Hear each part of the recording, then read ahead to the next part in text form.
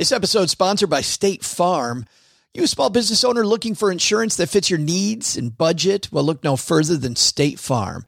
State Farm agents are not just insurance providers, they're also small business owners who live and work right here in your community. They understand the unique challenges of running and protecting a small business.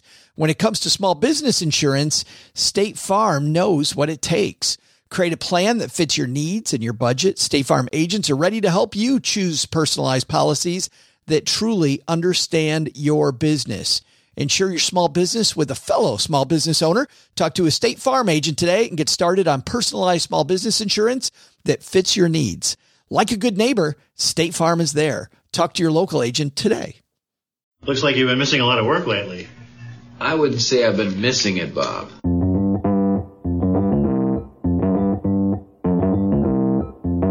Live from Joe's mom's basement, it's the Stacking Benjamin Show.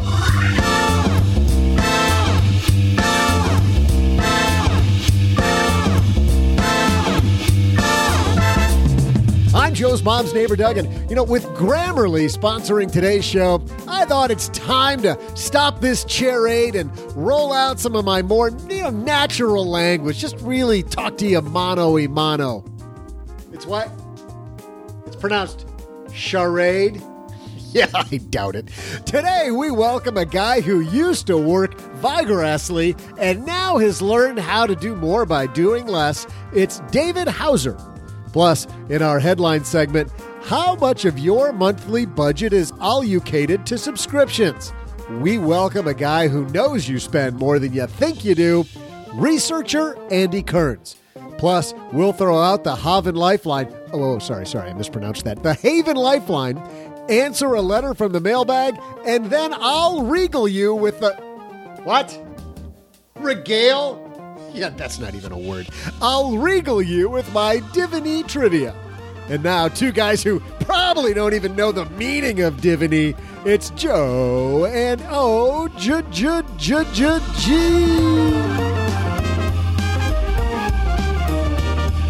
What a divine open by Doug. I think he had it right the first time. He only needs a little work. He's on his way. One day, he'll be a podcast announcer. Hey, everybody. Welcome to the Hooked on Phonics podcast. My name's Joe Saul-Sehy, Average Joe Money on Twitter, just so you know which voice is which. And across the table from me, it's me, divine OG.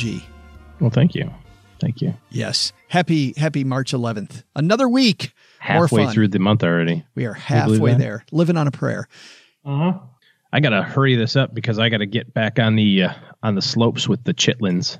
That's so tough. Yeah. I feel bad for Spring break week this week, so off we go. I have never been downhill skiing. Huh? I've never been downhill skiing. I've cross-country skied many times. I've never downhill skied. Most people that have downhill skied, I think it's the opposite. They've never cross-country skied. But I've gone cross-country skiing, but not on purpose. It was a mandatory evolution. Just sliding down a steep road? Or what are you talking about? Uncle Sam had a particularly had a program? Exciting, had a program for that, just in case the Canadians invaded or something. I don't know. Get these very nice people from the north coming across. like, hey, we're here to take your stuff, eh? Okay, there. Okay, there. You betcha. Just very nicely taking your stuff. They'll say thank you. Oh, that's very nice. Oh, thank you very much there. Thank you. I betcha that's your friend there in the wood chip, Ray. Hey, by the way, with all this crisp air outside, isn't the air crisp down here today?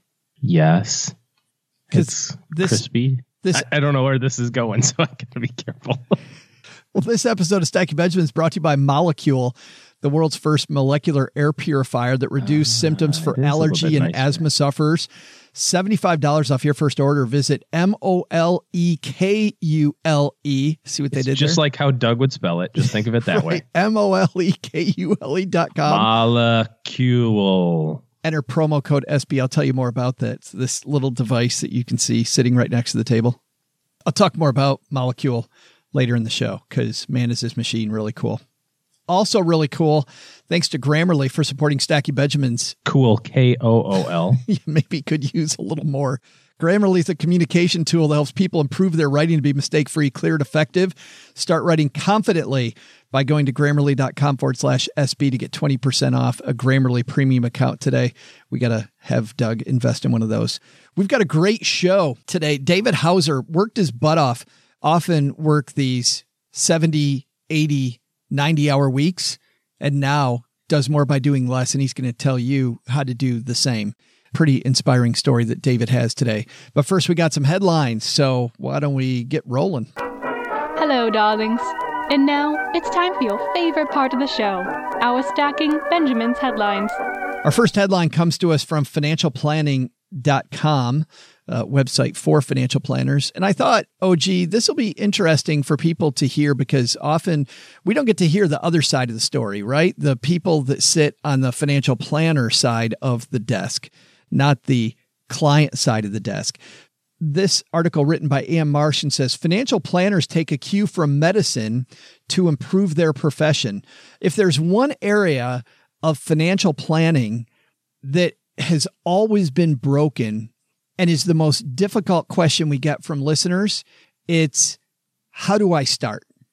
Most common question. And the most difficult one to answer because it's so difficult to break into that profession. Let me read. Financial planners and doctors are well-paid, highly educated professionals dedicated to helping others. But when it comes to training industry newcomers, the similarities end. Wealth management's been plagued by a long-standing problem, the dearth of on-the-job work and training opportunities for aspiring independent planners straight out of college or certificate programs. Might medicine have the prescription? Several registered investment advisors have taken a cue from doctors in recent years, running in-house residency programs to train the next generation of planners. Although they don't come with the kind of sleep deprivation medical residents famously endure, the planning residencies can last as long, about 3 years. That's generally enough time to meet the work experience requirement to gain a certified financial planning certification.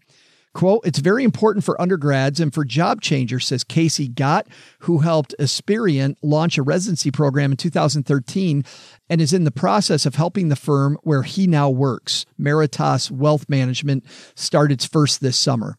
And it helps with the problem of having too many senior people doing lower level work. Without widespread training programs of their own, RIAs can end up hiring young advisors out of banks, wirehouses, and insurance companies, thanks to the latter's longstanding and well-funded training programs. That's a problem for RIAs with far fewer resources at their disposal, who may end up retraining new hires to operate in an environment more focused on holistic planning and less on sales. I like this idea.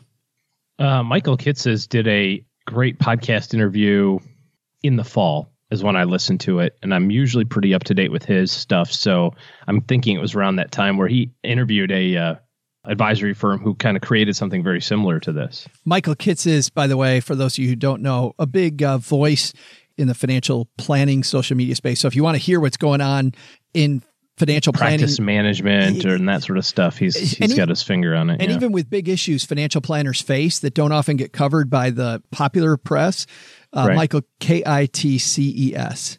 Mm-hmm. We're kind of going through that at my firm too right now, because for the longest time, it was me and my assistant or something like that. And it was pretty easy to handle. Then I brought on a new advisor a couple of months ago, and I'm thinking about like all the stuff that we're doing. We both have full schedules. His schedule is kind of sort of dependent on my schedule, but then I'm thinking like, when do I put training in here? I'm already working 40 hours a week, and he's working 40 hours a week. Where do I put the 20 years of education he needs to get up to speed on? Actually, I came across a really great practice management training idea from Angie Hebers, Hebers. And she has a consulting company, and really funny story. I was talking to my cousin who is an attorney about this, and I said, I've got a great idea. I'm going to have Miles come into every client meeting. And he just kind of looked at me. He says, oh, yeah? I said, yeah. Then he can just observe for a while, a year or two or whatever. He says, congratulations, you just created on-the-job training. I go, yeah. But you think about it, Joe, how you and I learned was that way. Yeah. Right? Well, that's what I was going to say. And it was much more of a sales organization, but still, that's how we learned. I know there's probably great training managers in the financial services space listening to this. I'm going to say this out loud. Please don't write me. I think you're the exception. And the reason I think you're the exception is that being a good financial planner is such a fulfilling job. You can live a nice lifestyle yourself.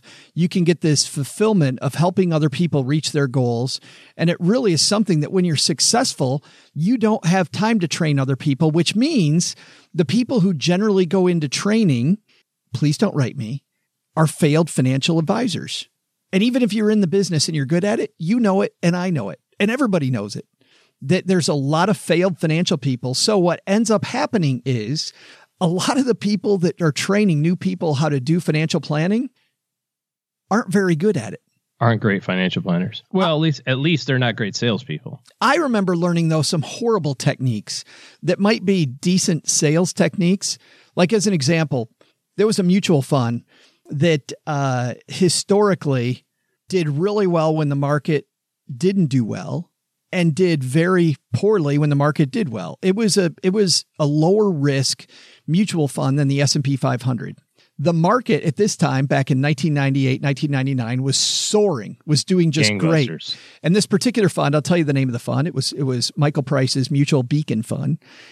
My training manager told me I had to tell my client to sell that fund. And I said, this is a fund run by, at the time, ETFs were barely around. So Michael Price, phenomenal manager, known for trailing the market when the market's low, when the market's going gangbusters, known for rocketing to the top of every chart when the market does poorly. He's got a certain way of investing money that's great for people that don't like a lot of risk. My client fit that perspective. And I told my manager, I said, why? Why do we need to do this? And this guy said, well, here's the reason why. It's either going to be you or that fund. I'm like, what are you talking about? Your clients just want to see you make a move. They want to see you do something when you're not performing the way the market is. So if you sell that fund, they won't get rid of you because they see that it's just like the head coach getting rid of non-sports fans, but it's like the head coach who gets rid of the offensive coordinator to save his own job. And I thought, that's horrible. Why wouldn't I still think that, why wouldn't I just educate my client about what this fund does? And if they leave, I'm still doing the right thing by my client and I can sleep at night. But instead, I'm just rearranging the window dressing so that my client doesn't fire me. Mm-hmm. Horrible. Well, that's 20 years ago too. I'm not saying that it doesn't go on now, but definitely much more sales focused 2 decades ago in some circles. But the problem is as financial planning has turned into more of a profession, now you see college programs that are CFP board programs, and that wasn't a thing 20 years ago. I mean, not very much anyways. And more schools now are cranking out financial planning graduates. It's got to be treated very similarly to any other profession. You don't have a lawyer who graduates with a law degree who then learns how to sell estate plans. They learn about estate planning. And obviously there's some Arab marketing and things like that you got to do if you're owning your own firm. But a lot of times people, especially nowadays, aren't joining advisory firms to go be salespeople. They're joining advisory firms to be advisors because that's what they studied and that's what they want to do. And I hope in some ways we don't go too far the other way, because I do think to some degree, knowing how to be good at marketing is the key to success. Just being able to sell people on this is how you reach your goals and this is how you don't. Because I think that good marketing actually has a lot more to do with being direct and telling people the truth even when they don't want to hear it. And I think that's authenticity. I think that's what great advisors do. I think the real selling comes when people can rely on you when you say, no, this is great for your portfolio. No, this stinks. People go, hey, what do you think about this? Yeah, I think it's horrible. As the years go on, I think there's going to continue to be a divergence here between professional advisors who are professional advisors and professional advisors who are also lead generation and rainmakers, because they are two different types of personalities. So you're going to see more and more firms kind of split that way where, you're an advisor and you get paid to advise, and I'm a rainmaker and I get paid to rainmake. And that's how the firm continues to go because you can't not bring on new clients. You could be the greatest financial planner in the world if nobody knows who you are. Yeah, I love this idea of a 3-year program or an internship. Yeah, it's a great idea. Fantastic. In fact, the one that Michael was talking about, they don't even generally offer full-time gigs at the end of the internship. And everybody knows that going into it. This is the training program, and then we help you launch your own firm. Or this is the training program, and we put a really good word into the next firm that you want to go work at. And in our second headline, do you think you know what you spend on subscriptions every month? Well, a recent study commissioned by the Waterstone Group and facilitated by Digital Third Coast shows that you might not. Here to join us on My Dad Shortwave and explain the study is study author from Digital Third Coast, Andy Kearns. Andy, how are you, man? Good. How you doing, Joe? Good to be here. Well, thank you for joining us. This was really fun. You guys started off the study by playing a game with your subjects. Tell me about the game you played. Sure. So we wanted to get people thinking about their monthly subscription budgets, but we didn't want to give them too much information up front. So we wanted to kind of string them along to get different types of answers. So first thing right off the bat, we just asked them, how much do you think you spend on monthly subscriptions? And then we got that number, and then we paused and then asked them a second time, gave them a few prompts, like things to think about, Netflix, Spotify, the usual suspects, then gave them an opportunity to make another guess. And then finally, as a third component, we took them through a pretty exhaustive inventory of their monthly subscription expenses, and then compared those three numbers to each other. What did you find after you paused for a little bit and gave them some prompts? Did they come back with more expenses or fewer? Oh, much more. So it significantly increased each time. So the first guesses were like just kind of right off the bat, about $80 a month. Then it got up to $111, and then in terms of like the actual spending, I think it was $237. So people were way off. Probably compared to their first guess, they're actually spending more than 2.5 times that amount. Well, and even between the two guesses, Andy, I mean, there's as you say in the study, there's a 40% increase in the guesses. Yeah, it's probably a little above my head in terms of like the psychological mechanism there and what's going on. But the clear story, no matter what, is one that we had some intuition about, just if nothing else from our own experiences with our own budgets and stuff like that, that people are not really in touch with the number of monthly expenses, like reoccurring expenses. I know I personally, like every time I'm signing up for a new service, like a Spotify, there is this little moment where I'm like, how many of these things do I have running now? And what is the tally? But I don't think a lot of people dig in much and look at the cold hard numbers. Well, let's dig in a little bit here. You made a list of what expenses we tend to remember, which ones we tend to forget. Let's start with the ones that people usually remember. Which ones were at the top of the list? So mobile phone service is a top one. That's definitely a pain point for a lot of people. Wi-Fi is another one. TV, movie services. So people are thinking, when they think subscription, they're definitely thinking of Netflix, Hulu, stuff like that. So those are the top ones. And then on the bottom end, what we saw was some of those services that maybe people are certainly using maybe for shorter periods of time, or they're relatively new. So someone gets on a dating app or a diet and fitness app. Maybe they're getting a subscription box for their pet for a while. Those seem to just kind of disintegrate into the air, and people don't really recall that they're running those. You have 4 states people could be in with these subscriptions, and I don't mean like a state like I'm in Michigan, but the state of being happily hooked, happy not hooked, unhappily hooked, and unhappily not hooked. We're obviously interested in where people were most unhappily hooked. They really didn't want to be hooked into a subscription. Which of these subscriptions did you find people were most unhappily hooked into? So the top 2 were mobile service and Wi-Fi. I think people have a kind of love-hate relationship with those things. If I had to guess, part of the reason they're describing their relationship that way is because they just don't like the cost. I think the companies, like Verizon's and AT&T's and stuff like that, in business terms, have done a nice job making the price of those things very painful, but also at the end of the day, affordable. I mean, that's what any business is trying to do, is like get the price just about as high as they can, while still getting a big mass of consumers. And I think they've done their job because people begrudgingly pay every month for those things. It's funny you say there's this juxtaposition too. Sometimes you say in the study that while we love our Spotify and Pandora, we have to get it through our Wi-Fi that we pay for. And so we hate this thing that brings us so much joy in other services. Right. Exactly. That's exactly right. Yeah. What's our big takeaway from this, Andy? I think it's that people should be routinely doing some kind of inventory on their expenses. If for no other reason, that may result in cutting some things.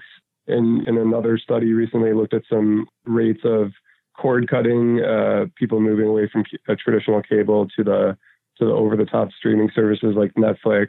So doing that regular inventory just to see what's going on, even if you're not going to cut things, at least you're aware of your expenses and you're not going to get spooked down the road.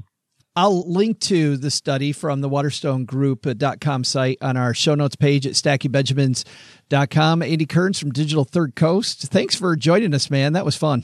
Yeah, great to be with you. Thanks to Andy for calling in. Isn't that so true? I mean, that's the genius of subscriptions, I think, OG, that these companies know that, man, once you're in there for 6 months, 7 months, it just becomes a part of your life. You're like, well, no, I got to have my Netflix. Mm-hmm. Well, yeah, if it didn't work so good, people wouldn't do it. But it is really funny that the numbers are so obscene. I was thinking about it as I was listening to you talk to him about it, and I'm thinking, I bet you our number's really high.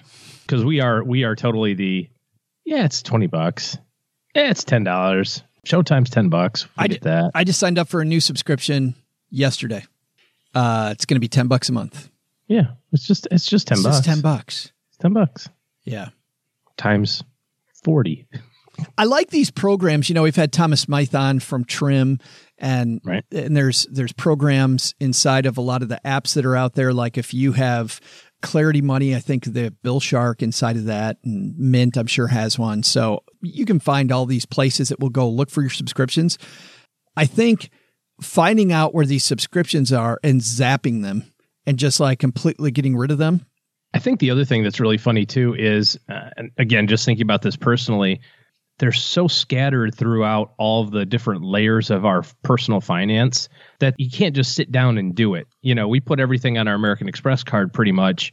You can't sit down with your Amex statement and go through and find all your subscriptions because I have some that hit PayPal, you know, and I have a little bit of money in PayPal from time to time. So whatever. And it's not always the same number because, you know, when Hulu comes out for $6 out of PayPal, if there's $3 in PayPal, then they take the other $3 from my bank account. Right. You know, whatever, it's $3, but it's also my money at PayPal.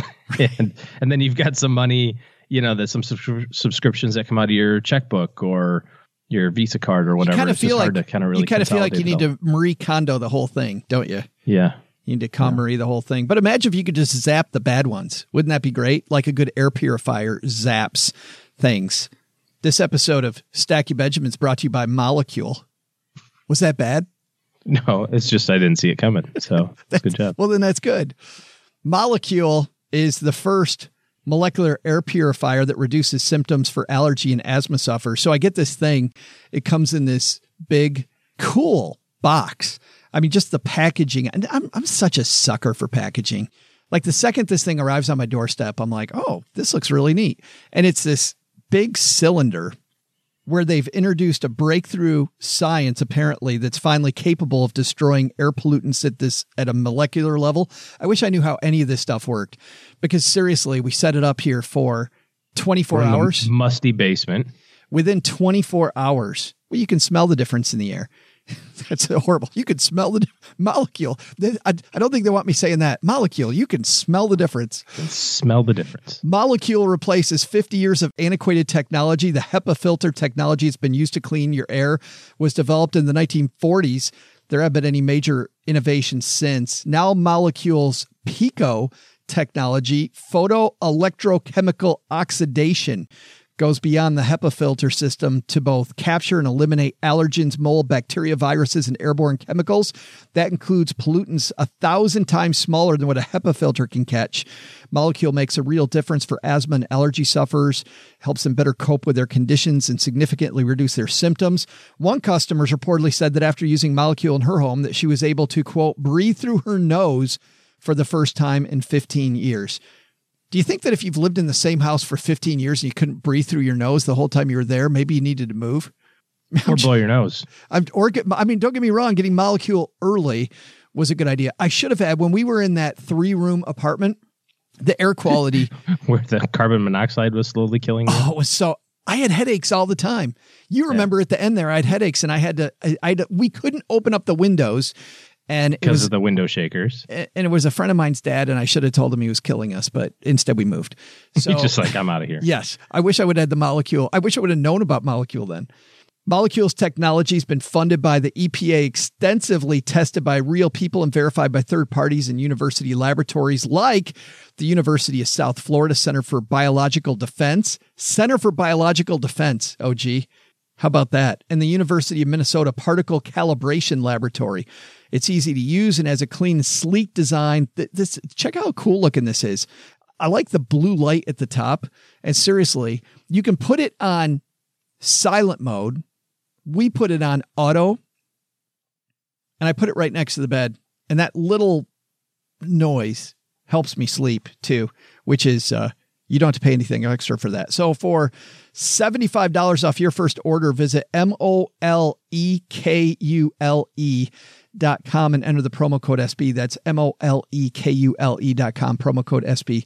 So happy that Molecule is new sponsor of the show. So I think besides zapping your subscriptions, OG, that's our first takeaway. Our second takeaway is if you're getting into the financial planning industry, if you're thinking about that, look for an internship. And also, if you're interviewing financial advisors and maybe you're looking at the options available, hiring a firm that's smart enough to have that succession plan going where they're making sure that even if something happens to your advisor, there are younger advisors in the wings who you already know, also is something to consider.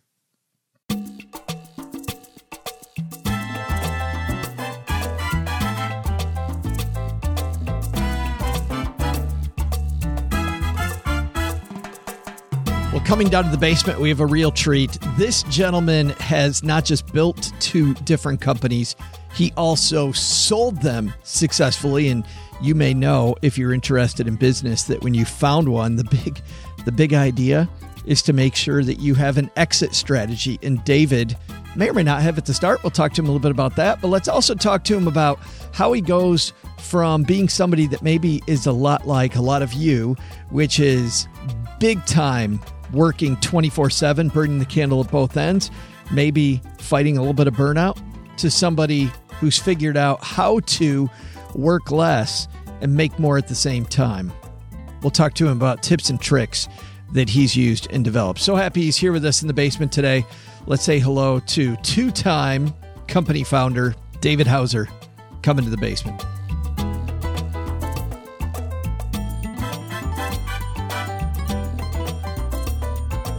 And coming down the steps to the basement, it's Mr. David Hause. How are you, man? Great. I'm awesome.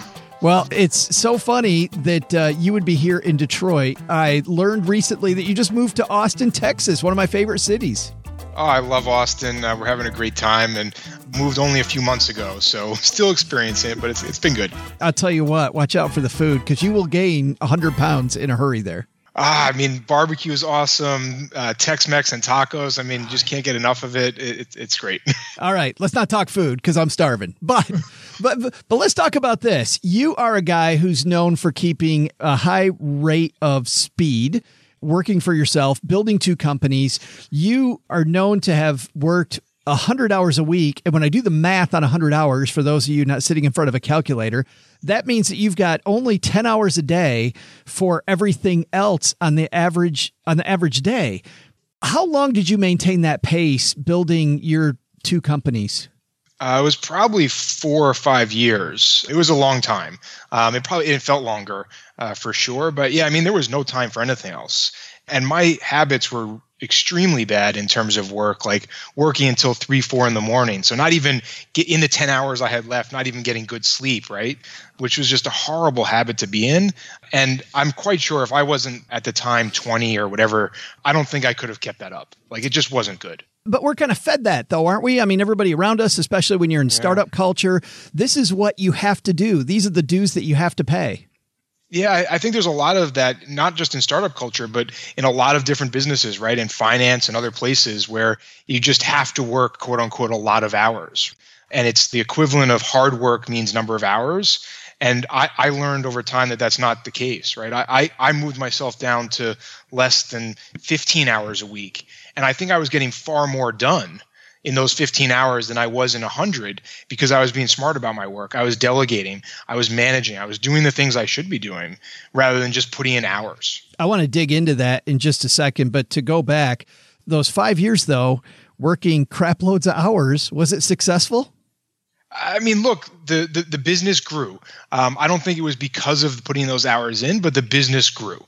So I can't look back on it and say, I wish I didn't do that because we were successful, right? Yeah.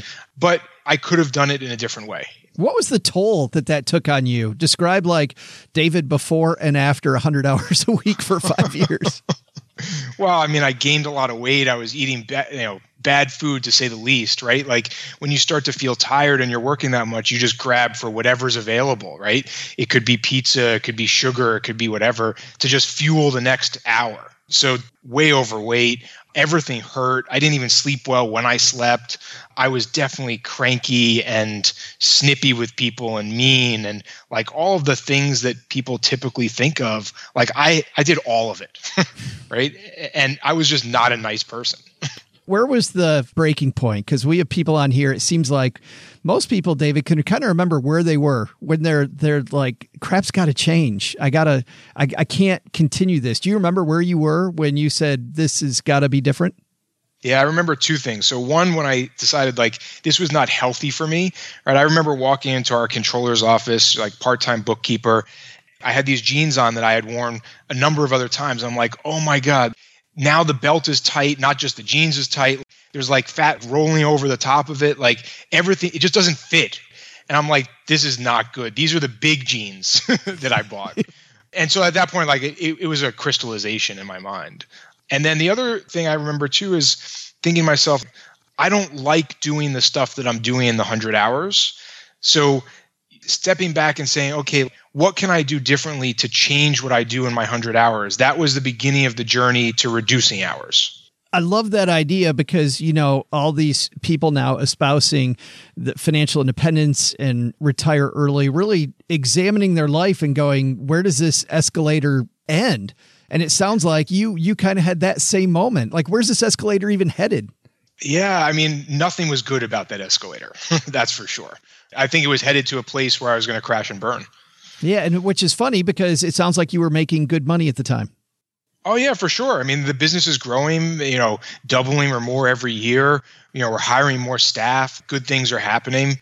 The team around us is getting better and better. Everything's good. It's so incredible when you have that realization because, as you know, a lot of people start off the journey and they think, if I just get the money, everything's fine. And that's clearly not the case. I fell into that bucket for sure. Like, once I get to this level of money or once I can buy this or do this, then everything's going to be okay. I have far more money than I used to, especially when I was 20. And I think I was much happier with less money than more money. There's probably some in between that makes sense. But I was on that wheel of, when I can do this, everything will be better. And you get to it and you're like, it's the same or worse. Yeah, that's when it's a wake-up call. You got more money and you're like, okay, quality of life not as good. You said that you started putting those systems and processes in place. And I love this because you can only think about so many things during a day.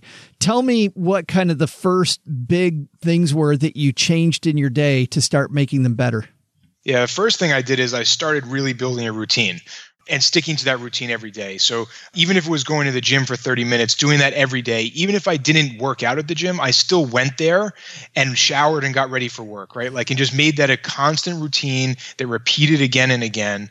And then that flowed into like my calendar, right? So my calendar then started ruling my life. That's in a good way. That's funny though. I don't want to cut you off a lot, but I want to stop at the gym for a minute, because I'll bet just in the process of going to the gym, I heard somebody say this just a couple weeks ago.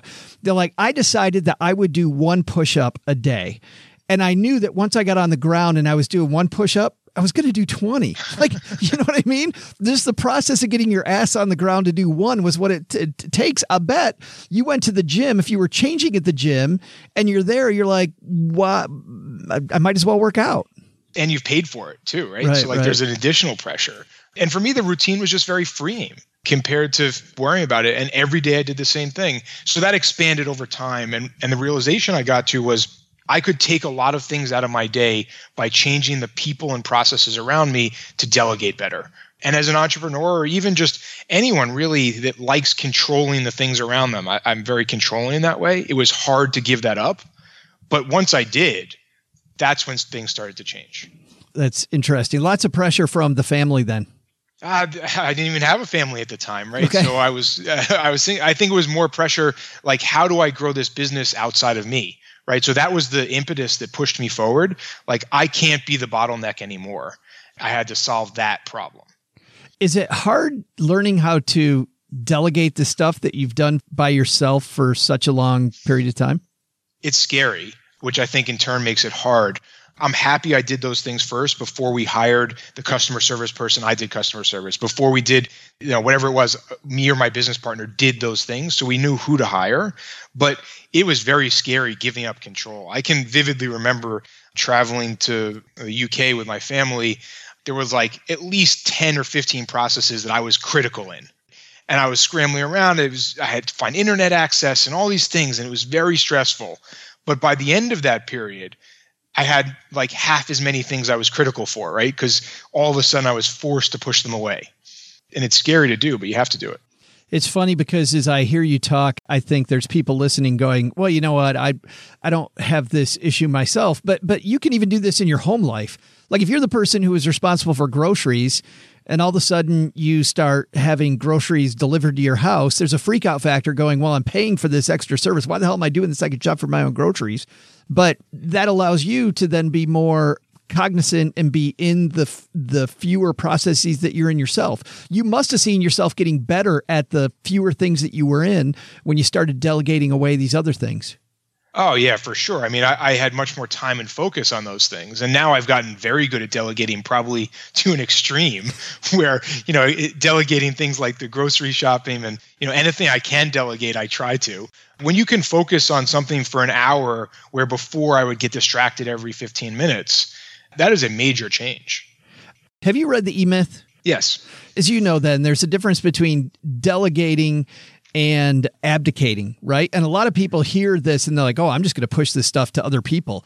And as you know, from reading the E-Myth, that never works. You push it to other people and next thing you know, they don't care as much as you do.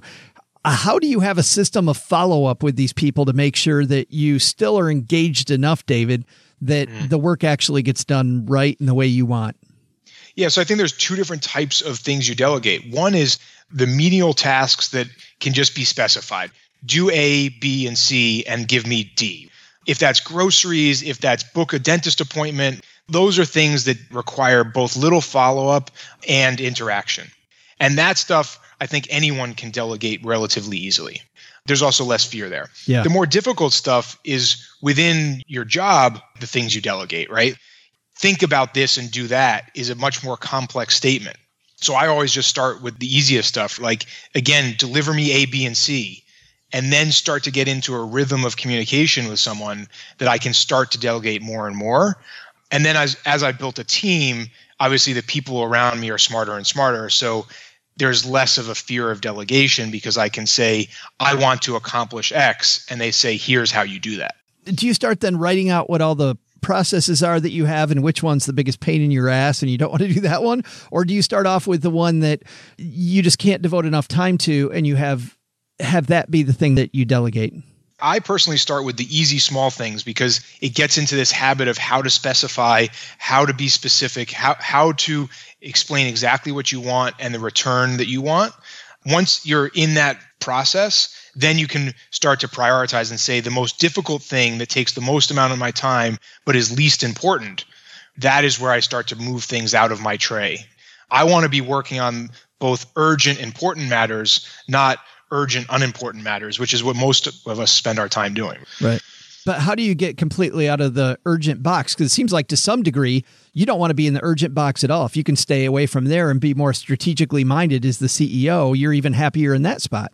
Yeah, but look, there's no arguing that you're never 100% out of that, right? There are urgent matters that come up, unfortunately, that are important. That's how it happens. But yeah, more time spent working on the business than in the business is probably, the goal of a good CEO or founder. Talking to people that are brand new at this, not just at delegating, but also at entrepreneurship or leading a team, there must be some books or some resources that have been important to you along the way, David. Point us to a few of those. What's been instrumental in your growth and development? Yeah, so definitely the book, Getting Things Done, how to create task lists, how to get things out of the inbox. Any kind of learning around inbox zero, I think kind of continues that journey, right? And understanding that leaving emails in your inbox as a way to create a task list is not very efficient. So it's that process of moving them out. I think the other thing that is quite easy and relatively inexpensive is getting a virtual assistant. And everyone's talked about this, right? Like this is in so many books, but now it is so cheap that I can get into that process very quickly, and anyone can, because for $150 to $200 a month, I can have someone doing those tasks. Between those two, I think that's where I would start. It's kind of funny. I want to morph just briefly talk about one of your businesses, Grasshopper. I mean, when you talk about virtual assistant, there's a very easy connection between what you do at Grasshopper and having a virtual assistant. Did that genesis come about that way? Like you're dealing with somebody far away and you're like, wow, if I could make it look local, like, how did that business start? That business started with the simple concept that I didn't want to have my cell phone number, the thing ringing when people called me. I wanted to have a professional image, and there was nothing available. This was 14, 15 years ago when we started it, and we since sold the business. But just having the ability to not have it go to my personal voicemail, like that was the whole idea, literally. Do you remember where you were? Were you walking down the street? Were you in was it a grad school? I was in college. I was at Babson College and running other little businesses. And I mean, the realization really came when my cell phone continuously rang, and especially at night, late at night, because, you put a phone number on a website, people don't expect it to be your personal cell phone ever, right? Right. So getting a call at 1 a.m, the person's expecting to get voicemail. Yeah, right. And then surprise. Yeah. And then Chargeify. How did you come up with that idea? So that was within Grasshopper. We had built billing systems so many times, 4 times to be exact, learning each time. And we said, this is ridiculous. We're wasting a lot of time and money on building something that is important to the business, but doesn't move the business forward. So we figured other people had that problem, and we kind of took what we built and launched it out for others to use, because why focus on that when I can do something more important in the business? Had you already stopped working 100 hours a week when Chargeify came around? Yes. Yeah, I was probably in a more reasonable, 40, 50 hours a week, something like that. I had not started to tier that down further. That was kind of in the middle of our growth pattern at Grasshopper. But then I'm thinking, that doesn't surprise me, because I'm thinking, based on the talk that we just had about having more time, that there's more time then to have ideas like Chargeify, right? Like, what can we do with this that advances the ball forward? Yeah, I mean, I had this conversation with someone the other day, like just the simple idea of increasing free time to think is very powerful. So what I did a year ago was I deleted Facebook and Instagram from my phone. Holy crap. You know how many people are shaking right now? Look, I was very worried. I did it around Christmas of last year, or maybe Thanksgiving. It was a family event. Because I kept feeling like every time I pick up my phone in free time, I'm just like scrolling through stuff. Now it's not even on the phone. So in that free time, I think about things. And to me, I relate it very much to the shower. We all say like we have great ideas in the shower. It's because it's this free time to think where we're not messing with something else. And I think just the idea of deleting it from the phone is very powerful. What a great idea. I talk to people, as people listen to the show know, I talk to people, we have guests on, maybe 5 or 6 guests a week. That's just this huge idea. Like, I don't have to delete Facebook completely, but if I delete it on my phone, I was thinking about Cheryl and I at dinner last night, my spouse and I, and there was one point at dinner, we were both looking for something. It was a part of the conversation, but both of us had this discussion afterwards. Like, had we not even had the app on our phone to find that, we would have just had a different conversation together that probably would have been better than both of us spending half the dinner on our phone looking for this thing. It's just fabulous. You must have found your relationships got better. Yeah, I felt like everything kind of just had a market improvement from a very small change. It didn't impact my life in a negative way. It was all positive, and it wasn't a big change. It felt scary, but it wasn't a big change. Isn't it wild, though, that these tools were made to make these relationships better? And what you're saying here is they kind of made them a little bit worse? Yeah, I mean, I think there's a lot of people that are starting to realize that. And Facebook has its place, and it's good for certain things. Like, I'm not an anti-social media person. I don't personally use it that much, but it's great. My mom lives in India. So being able to connect all the way across the other side of the world with a huge time difference, it's nice to see her photos sometimes, or she sees her grandkids' photos, things like that. I get it. But there's no reason in my idle time that I need to scroll through and see some ridiculous posts about political conversations that I don't care about.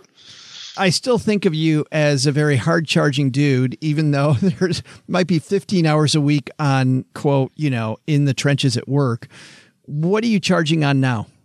I kind of stepped back after I sold the business, and I've written a book called Unstoppable, which really puts together a lot of these things that I've started to find of optimizations, everything from sleep, fuel and diet, supplementation, and things like this, like just deleting Facebook from your phone, like little stuff, because my goal was to just improve my life overall. And I heard so many different pieces of advice. Do this, do this, do this. I had tried everything. I did Ironmans, marathons. I couldn't lose weight. I was frustrated. And I found a journey that worked for me and created a framework. And that's really what the book's about. So that's what I've been spending my time on. And it's been a lot of fun dealing with a lot of different people and seeing their journeys to success and dropping the frustration that they've dealt with. That is fantastic. And Unstoppable is available everywhere?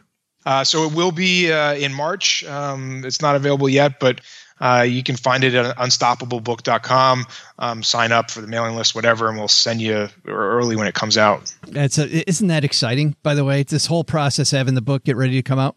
It's both exciting and a lot of work. Like, this is not a world that I'm familiar with. So it's been a great learning journey, but it's been a tremendous amount of work, way more than I thought. I don't know if I'll necessarily do it again, but it's been a lot of fun. Well, and thanks for spending some time with us talking about it and talking about how you get so much stuff done in such a little amount of time and still maintain your sanity.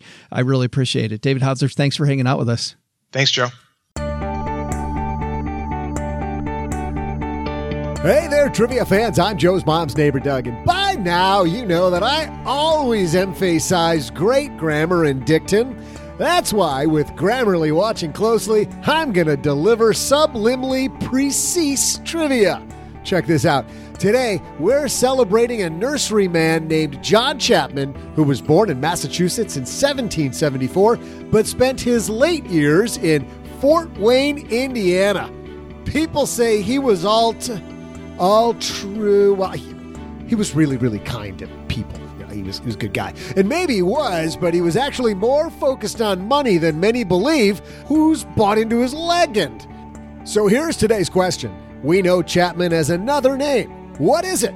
I'll be back with the answer after Joe tells you a little more about Grammarly.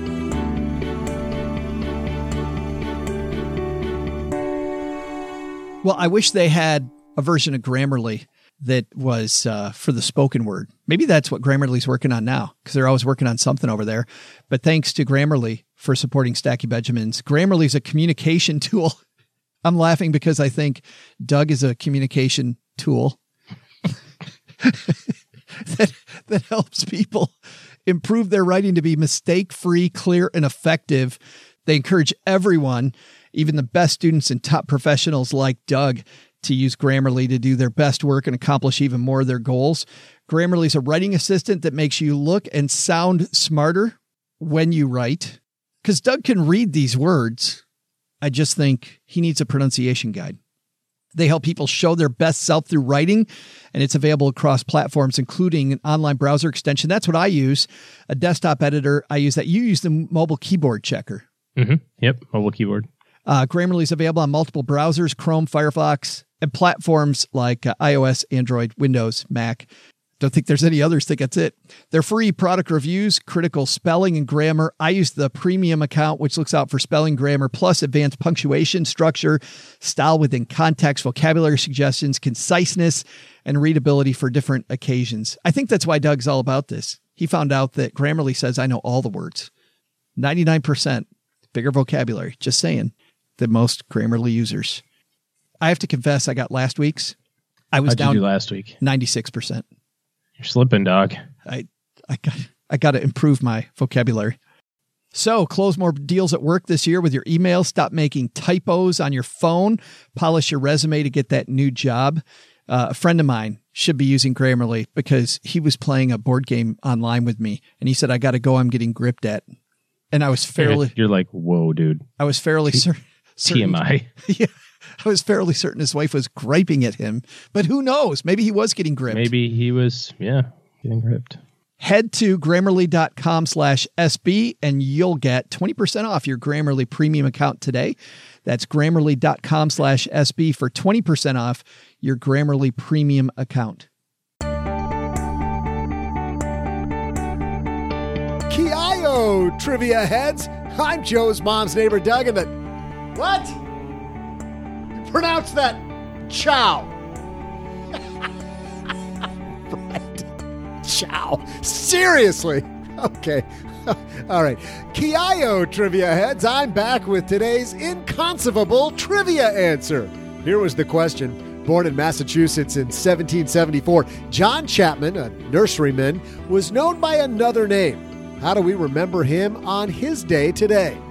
Chapman travailed the Midwest planting apples, which his legend says he did because he was all altruist. He was really nice. But in fact, John, whom his friends called Johnny, actually was developing orchards that he'd occasionally check back on and sell later for a profit. While you and I call him Johnny Appleseed, we could have called him Johnny Moneymaker. Am I right or am I right?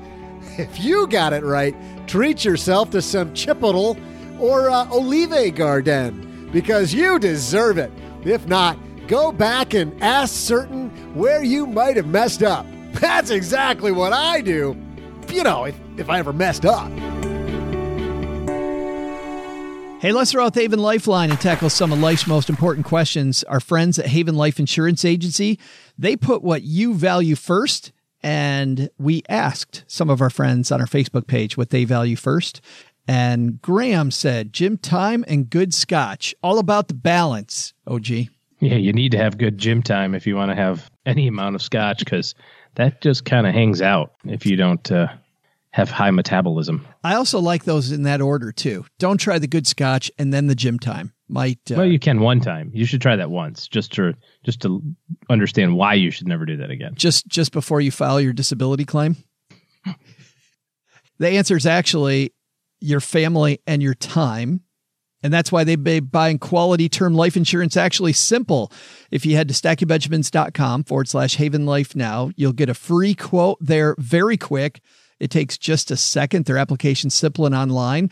Prices are affordable. You get an instant coverage decision. None of that waiting several weeks. All policies issued by their parent company, Mass Mutual, which is more than 160 years old. And today we're throwing out the Haven Lifeline to our new BFF, Roxana. Say hi, Roxana. Hey, Joe. It's Roxana here. I have a question I'm hoping you and OG can answer. If not, you can just let Doug make something up. I have an old 401k at my last employer. I don't think I'll be traditionally working anymore, and I do not have a traditional IRA, so I have left my balance there. It's a really good plan, very low fees. It's all invested in Vanguard funds within the 401k. Here's my question. I'm only 80% vested in that. Are there any implications for leaving an old 401k with an old employer if you're not 100% vested? It just seems it would grow and I would get 80% of it when I finally do cash it out. But I'm just not really sure if the vesting has any implications on it. Thank you. Great. Thanks for the question, Roxana. This is something that comes up quite a bit, actually. Yeah, great question. The vesting thing. So when it comes to the vesting, you are always 100% vested in your own contributions. So every dollar that you put in over your working career at that firm is all automatically yours. On the employer matching side, that's the part that's going to be a little different. So maybe you put in $100,000 over your lifetime. Your company has put in $50,000. You get credit for that and you get all the growth and all that sort of stuff. But the day that you leave, if you are not fully vested in their contribution, they're going to take their amount back. So if they would have contributed $50,000, but you only got 80% of that, you'll actually see a withdrawal from your account of about $10,000. It's not taxable. There's no penalties. It's not reported anywhere. So you don't have to worry about that. But then, yes, what's left there is going to be all yours.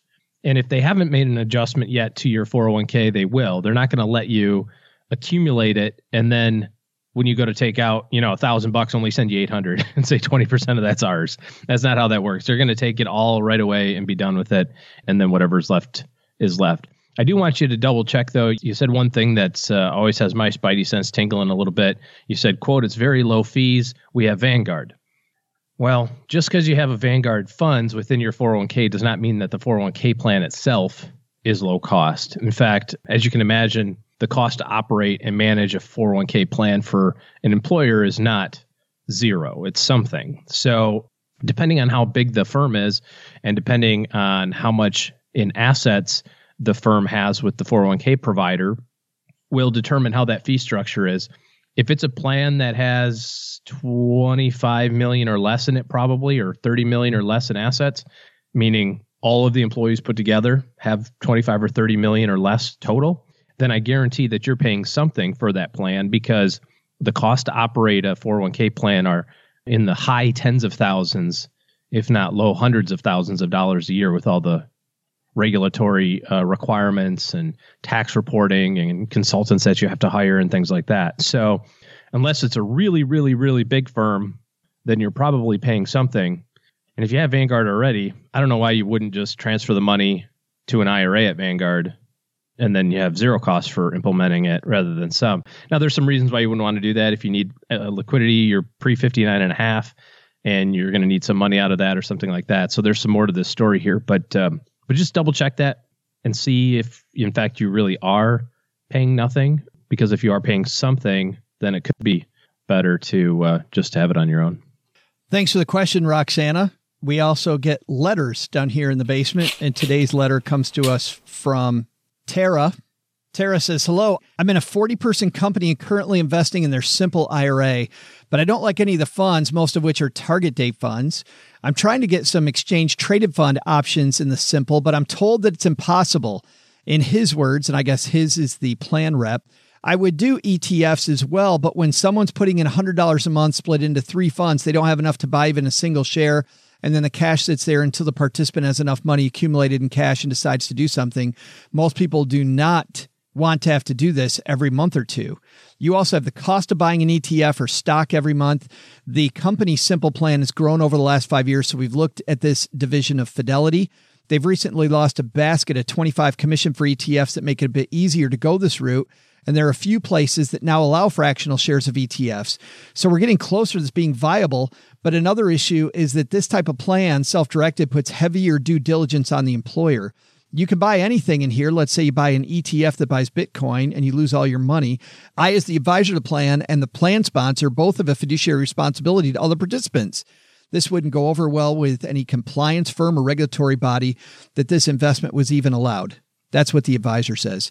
The question is the plan advisor being lazy, or can I really not get any ETFs in a simple IRA plan at a firm this size? Thank you. Tara. Hey, Tara, I think that the answer is probably a little bit of both, to be honest with you. A simple IRA plan is generally administered through an investment advisor representative or a broker. And usually that broker has a relationship with the business owner or a higher up person, HR person or something like that at the firm. And so they say, hey, we need to do a retirement plan for you, the business owner, but P.S., you got to offer this to your employees as well. And so it kind of originally gets set up as a really easy, low-cost way to offer some little retirement savings.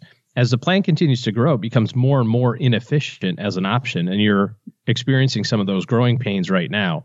So there's a little bit of both sides to this. The broker right now is getting a commission probably every time that payroll comes around. If you got 40 people and 40 people are making $50,000 a year, that's $2 million a year of salary. And if everybody's putting 3% in and you're getting your 3% match, that's $120,000 a year of new money coming in, which is not a ton. But in the commission world, that's probably $7,000, $8,000 a year of commission. So if I'm a broker and I'm making $7,000, $8,000 a year, I don't know why I would want to have anybody change it.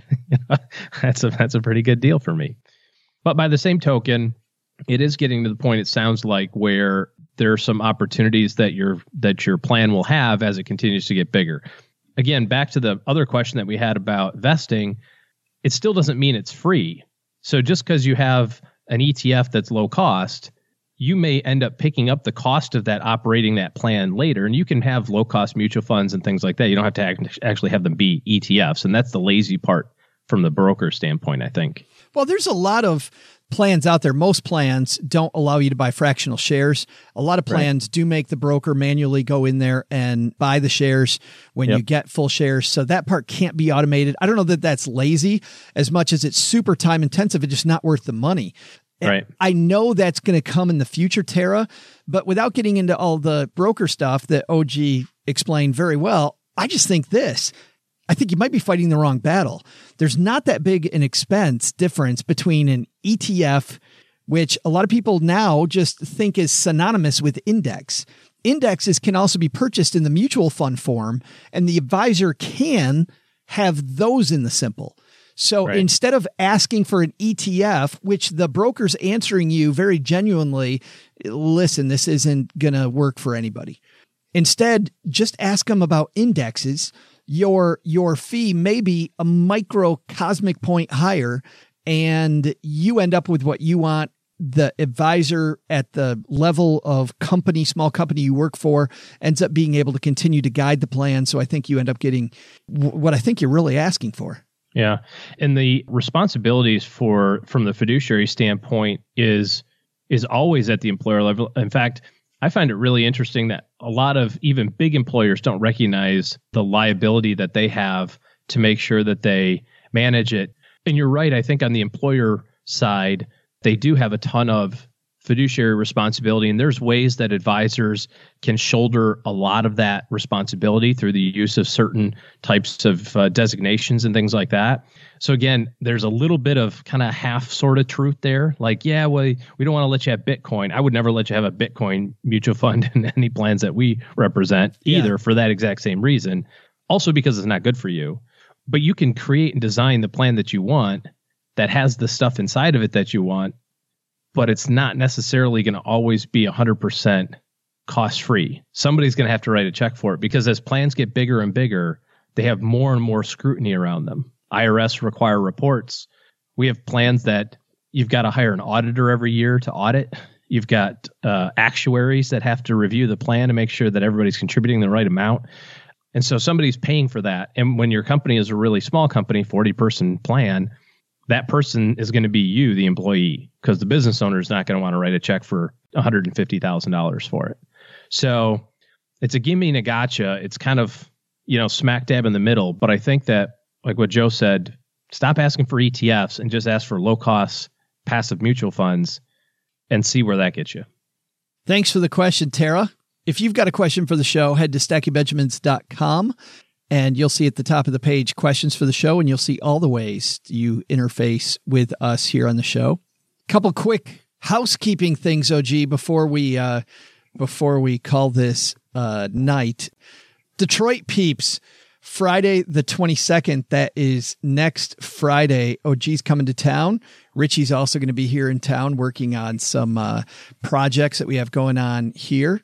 And figured out where we're having our party yet, or is this going to be at your house? I have not, and Mom will not let it be at the basement, so that ain't happening. And it's not happening at my house either. We don't have a place, but make sure you've got the 22nd open on your calendar, whether you have to come, whether you have to take a day off work, we're okay with that.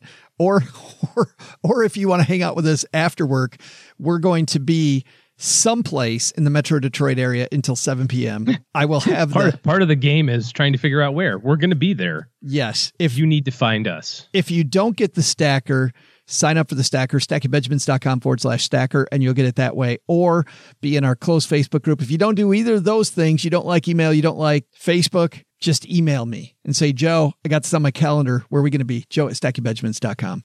And we'd love to hang out with you for NCAA First Friday action. That's always so fun, the first round. Such a good time.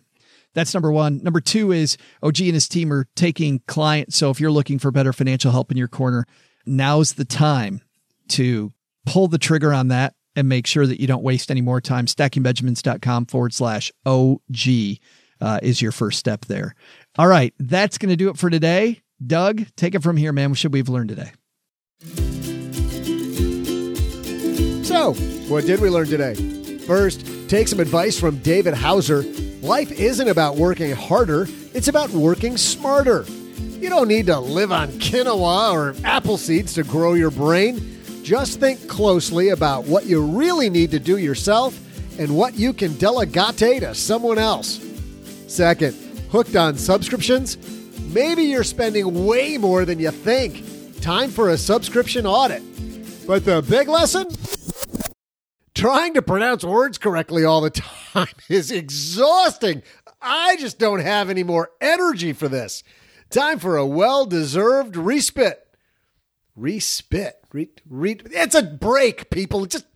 I'm taking a break. Big thanks to David Hause for joining us. You'll find links to his new books and his website, davidhauser.com. Yeah, you know where, at our show notes page. Thanks to Andy Kearns from Digital Third Coast for joining us. Wait, there's a first and second digital. Anyway, he's from Digital Third Coast. We loved having him. You'll find a link to the Waterstone Management Study on subscriptions on our show. Oh, that's how you pronounce that. Subscriptions. Anyway, you'll find him on our show notes page at stackingbenjamins.com.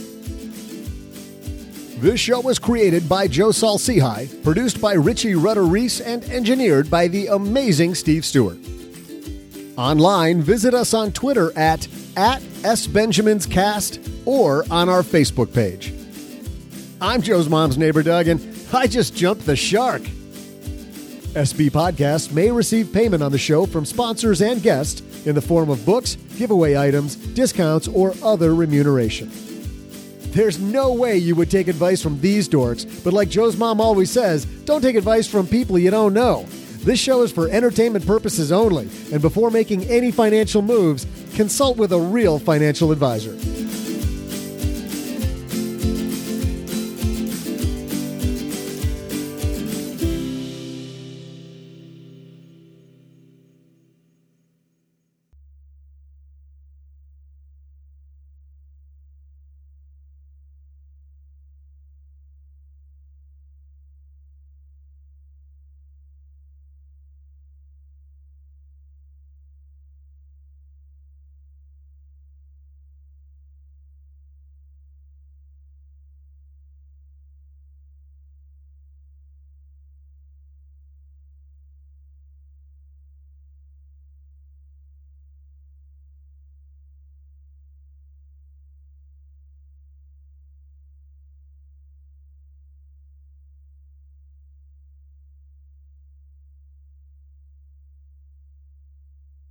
Welcome to the after show. This is the part of the show that doesn't exist.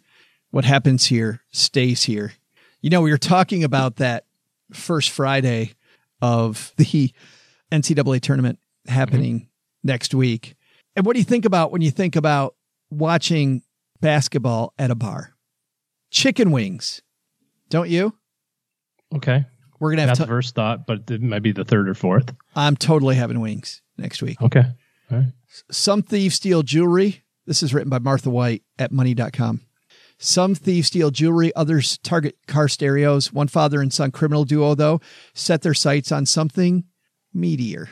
Over the course of 8 months, the pair, who both worked as cooks at a restaurant in Syracuse, New York, Vice reports, allegedly ordered $41,000 worth of chicken wings, stuck the restaurant with a bill, and then sold the purloined goods. When they were caught last month, father Paul Rojek and son Joshua Rojek were each charged with larceny and falsifying business records. Vice did some back-of-the-envelope math and figured out that over the course of their criminal career, the men made off with roughly 357,000 chicken wings, probably even more if they were paying lower wholesale prices. The poultry pilferers, that's a lot of P's, reportedly sold the wings to other restaurants or on the street. This wasn't even the first time Paul Rojek was collared over chicken. The 56-year-old was arrested in 2014 for stealing wings from another area restaurant, according to local news outlet CNY Central. That kind of meat adds up to some serious dough. At around $10 an order, the Rojek's employer could have potentially lost out on some $300,000 in revenue, assuming a dozen wings per order. If convicted of the charges, it's safe to assume, wait for it, the Rojeks will be cooped up for some time. Back to you in the studio, Bill. Well, Stackers, the show might be over, but the celebrations are just beginning because it is Military Appreciation Month, and I want to celebrate people like my brother-in-law, Eric, who is such a giving person. Eric will do just anything for you. And as a Marine, you can see that his time in the military taught him to be a guy who gives to his community, gives to his family, and is always there when you need them. This Military Appreciation Month, Navy Federal Credit Union wants to celebrate members like Eric who go above and beyond. Navy Federal offers member-only exclusive rates, discounts, and tools to empower their members and help them reach their goals. Navy Federal's employees are part of the community they serve. Many of them are military family members, reservists, or veterans, and all branches of the military, veterans, DoD employees, and their families are eligible for Navy Federal membership. In fact, there are so many resources on the Navy Federal website, resources like Best Cities After Service to help veterans transition to civilian life, and Best Careers for Military Spouses to support military families. Visit NavyFederal.org/celebrate, and you'll see all of their Military Appreciation Month offers and other Navy Federal offers. Navy Federal is insured by NCUA, Equal Housing Lender.